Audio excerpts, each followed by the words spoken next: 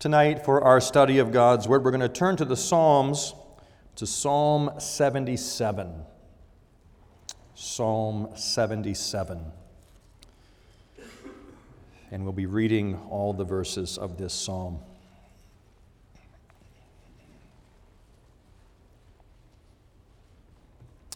Psalm 77, beginning at verse 1. What we hear now is God's Word.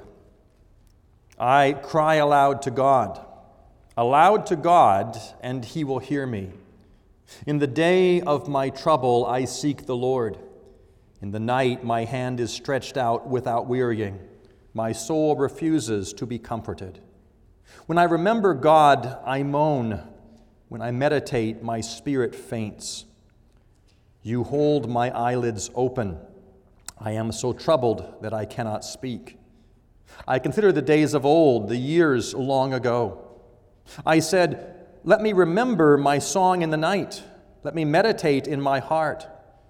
Then my spirit made a diligent search. Will the Lord spurn forever and never again be favorable? Has His steadfast love forever ceased? Are His promises at an end for all time? Has God forgotten to be gracious? Has He in anger shut up His compassion? Then I said, I will appeal to the years of the right hand of the Most High. I will remember the deeds of the Lord. Yes, I will remember your wonders of old. I will ponder all your work and meditate on your mighty deeds. Your way, O God, is holy. What God is great like our God? You are the God who works wonders. You have made known your might among the peoples. You with your arm redeemed your people, the children of Jacob and Joseph. When the waters saw you, O God, when the waters saw you, they were afraid. Indeed, the deep trembled. The clouds poured out water, the skies gave forth thunder, your arrows flashed on every side. The crash of your thunder was in the whirlwind. Your lightnings lighted up the world. The earth trembled and shook. Your way was through the sea, your path through the great waters, yet your footprints were unseen. You led your people like a flock by the hand of Moses and Aaron. Here we end the reading of God's holy word.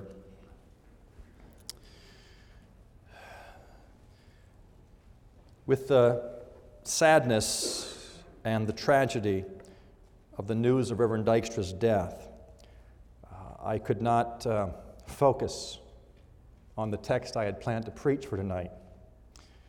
I certainly don't know the details of what took place, but it is very likely, it's very common in these times, people said, we had no idea. We didn't know. This was unexpected. And as I thought about that and was doing my studying this afternoon, I thought, perhaps there are those here tonight who are at that same place of desperation, who, from all outward appearances, might seem fine, but are struggling within. And so I needed to turn to the Word of God for my sake, but perhaps also for your sake. What do we do in times of struggle? What do we do when we get so desperate we don't know where to turn? When questions arise in our mind in unexpected tragedy, we say, where is God? Does He still really care for us? Now we know that there are tragic deaths every day. This one touches our federation. It touches our ministers. It touches one of my colleagues. How do we deal with these difficulties in life? Where do we turn for the answers? The Psalms. The Psalms give expression to our emotions. The Psalms express every emotion we might feel. The Psalms are honest, and they hide nothing from God. In the Psalms, we have the heights of praise. In the Psalms, we have the depths of despair. In all times, we can turn here to receive comfort from the Word of God. Tonight, we're going to focus particularly on verse 19 of this chapter. Your way was through the sea, your path through the great waters, yet your footprints were unseen. The first thing we notice as we turn to Psalm 77 is that the psalmist, in times of trouble, is not afraid to call out to God. When he is in tragedy, he doesn't remain unmoved by the events around him. He doesn't simply passively say, well, this must be what is supposed to happen. He is affected, and he calls to God. I cry aloud to God, and he will hear me. In the day of my trouble, I seek the Lord. He doesn't receive this trouble with some stoic piety, but he is moved. He is moved to call out to God for answers. Why do things like this happen? What's going on in my life that makes this event happen now? When we face tragedy, we tend to face those same questions. They come up in our minds. Why is this happening to me? What might I have done differently where I wouldn't be in the situation? What have I done that causes this to happen to me at this time? And it's right to question. It's okay to question. It's okay to have those questions in our hearts, as long as we know the answers will not come from within us, but the answers will be found in God and in His Word. The psalmist says, in the day of my trouble, I seek the Lord. In the night, my hand is stretched out without wearying. My soul refuses to be comforted. When I remember God, I moan. When I meditate, my spirit faints. He looks to God in the day of trouble. Not simply morbid introspection, what have I done? But a cry out to God, God, what are you doing? What's going on here? And even as we cry out to God, verse 1, I cry aloud to God, and He will hear me. There is a latent acknowledgement that even in tragedy, God is still in control. That's why we call to Him. A latent acknowledgement, whatever is happening in my life is because there is a God who is in control. We acknowledge God's sovereignty, both in times of joy and in times of tragedy. He is always, always there with us. Your way was through the sea, your path through the great waters. But notice what the psalmist says. That picture of the sea and the waters is a picture in the Psalms of tumult, of trial, of trouble, the fomenting of the waves. But what does he say? He says, your way is through the sea, your path through the water. He acknowledges even when the seas of trial are beating up against us, it is God's way, it is God's path that we are still on. If you are struggling, if you are in a time of trial and desperate, you are not outside of the sight of your God. It is still His way. It is still His path. The psalmist calls out in verse 4, you hold my eyelids open. He couldn't sleep. Couldn't sleep at night. This was so troubling to him.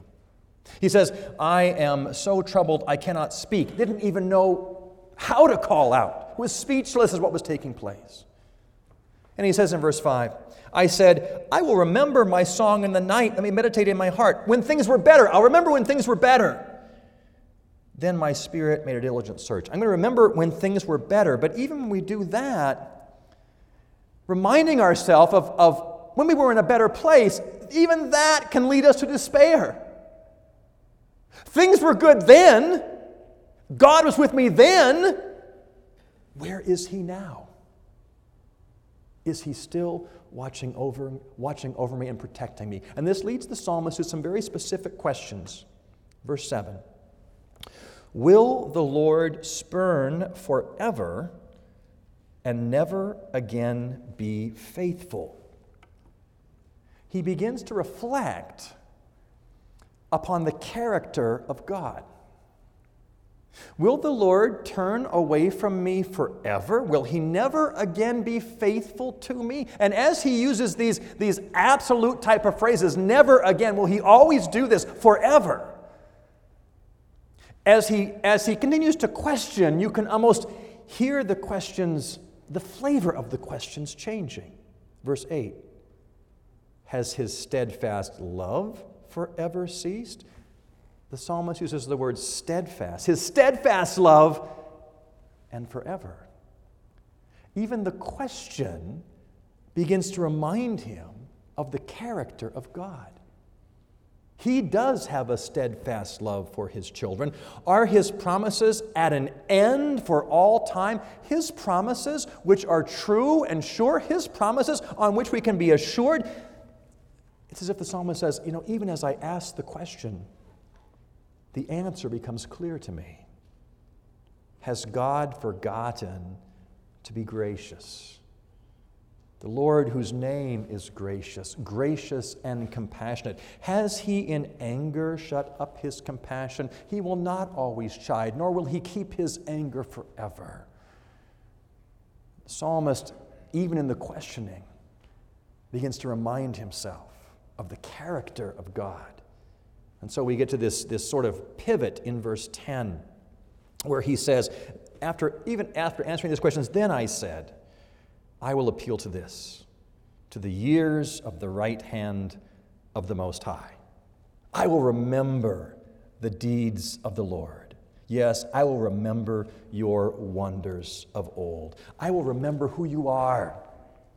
I'll remember what you've done. I will no longer let this become enslaving me, discouraging me, because you, O God, are still in control. I will appeal to your right hand. The God who has always been faithful, the God who will continue to be faithful, the God who does not change. When we think back to God's goodness, we say, that same God is with me now, even in this time of trouble, even in this time of trial. Your way was through the sea, your path through the great waters. Your way through the sea. How does he describe that way in verse 13? Your way, O God, is holy. Yes, your way may be through the sea, but your way, O God, is holy. You are holy. You are perfect. You know what is right, and you do what is right. He goes on, what God is great like our God? What God is as great as our God? You are the God who works wonders. You have made known your might among the peoples. It's as if the psalmist now has his vision expanded. When we are in trial, when we are in difficulty, we tend to get so myopic, so narrow in our focus, and all we can see is what's happening to us right now. And the psalmist says, no, we have to see beyond that, to a God who is greater than what we can see. We see such a slim slice of life. Yet our God knows the end from the beginning. What God is great like our God? The God who works wonders. You have made known your might among your peoples. We shouldn't be surprised when we can't understand the ways of our God. His ways are beyond our ways. Your way, your holy way, was through the sea, your path through the great waters. He said, yet your footprints were unseen. He could not see at this time what God was doing, what purpose he was accomplishing. But he comes to the place where he can confess, it still is your way and it is your footprints that are leading me. We think of Psalm 23. Even though I walk through the valley of the shadow of death, I will fear no evil, for you are with me. God walking along beside us. We don't always see that. We sometimes feel like we're walking it alone. Your footprints are unseen, but you, O God, are still leading and are still guiding. Your way was through the sea. Now, for Israel, they would be reminded of that in a very real way. When God took Israel out of captivity, when He took them out of Egypt, they would come to the edge of the sea. Ahead of them, water they could not cross. Behind them, the Egyptian army coming after them. They were caught in the middle, trapped between the Egyptians and the sea. And I'm sure that they called out to God, God, what are you doing? God, have you brought us here only to kill us now at the seashore? What does our text say, verse 14? You are a God who works wonders. And that's exactly what God did. Something they could never have imagined. But God miraculously, wonderfully opens up the sea. Your way was through the sea. A pathway opened up by you. That which seemed like the difficulty became the avenue of our deliverance. Something beyond what they could have imagined. When we find ourselves feeling trapped, feeling caged, we just don't see any way out, we remember our eyes are so weak. But we have a God who sees all things, a God who works wonders. You have made known your might among the peoples. And if we need a reminder of that, verse 15, you with your arm redeemed your people. You redeemed your people. When we are confronted with our sin, when we have those besetting sins that still cling to us, when the guilt becomes more than we can bear, then we remind ourselves of one who went through the sea for us. We remind ourselves of Jesus Christ. God did something beyond imagination. He sent His own Son to die for us. He sent His own Son to redeem us. He will certainly continue to walk with us. And Jesus Christ takes that penalty, He takes that curse, He goes through the sea, and we, along with Him, redeemed. You've redeemed your people, the children of Jacob and Joseph, taken through securely. Our God continues to do the same thing. Tonight, if you are overwhelmed by your sin, if the guilt is too heavy to bear, turn to Jesus Christ. He is powerful enough. He is strong enough. His blood is pure enough to wash away all our iniquities. Do not despair any longer. Turn to Him and know the joy, the assurance of salvation. He has done marvelous things. What God is a God like our God, so great, so majestic? He works His wonders. He redeems His own people. And in that Jesus Christ, we find all that we need. He, by the power of His Spirit, assures us, comforts us, walks alongside us, even when that way is through the sea, when the path is through the great waters, when God's footsteps are unseen. We know, we confess by faith. He continues. He remains with His people. He will not leave us. He will not forsake us. We have no reason for despair. Every reason for hope. Every reason for confidence. When we face times of difficulty, times of tragedy, we cry out to God. It's okay. It's all right to call aloud to Him, aloud to my God, for He will hear us. In the day of trouble, we will seek the Lord. When we are awake at night, when we don't even exactly know how to pray, we have a God who hears us. We remind ourselves of the character of that God. It may feel like He has forgotten us, but will you, O God, spurn us forever? Will you never again be favorable? Will your steadfast love forever cease? Are your promises really at an end? Even as we ask the question, we know our God has not forgotten to be gracious. He has not let his anger shut up his compassion. He continues to walk with us, to encourage us, and to strengthen us. Your way was through the sea, your path through the great waters. Yet your footprints were unseen. You led your people. If you are here tonight feeling despair, not knowing where to turn to our God through Jesus Christ, the one who continues to lead his people like a flock, watching, providing, caring.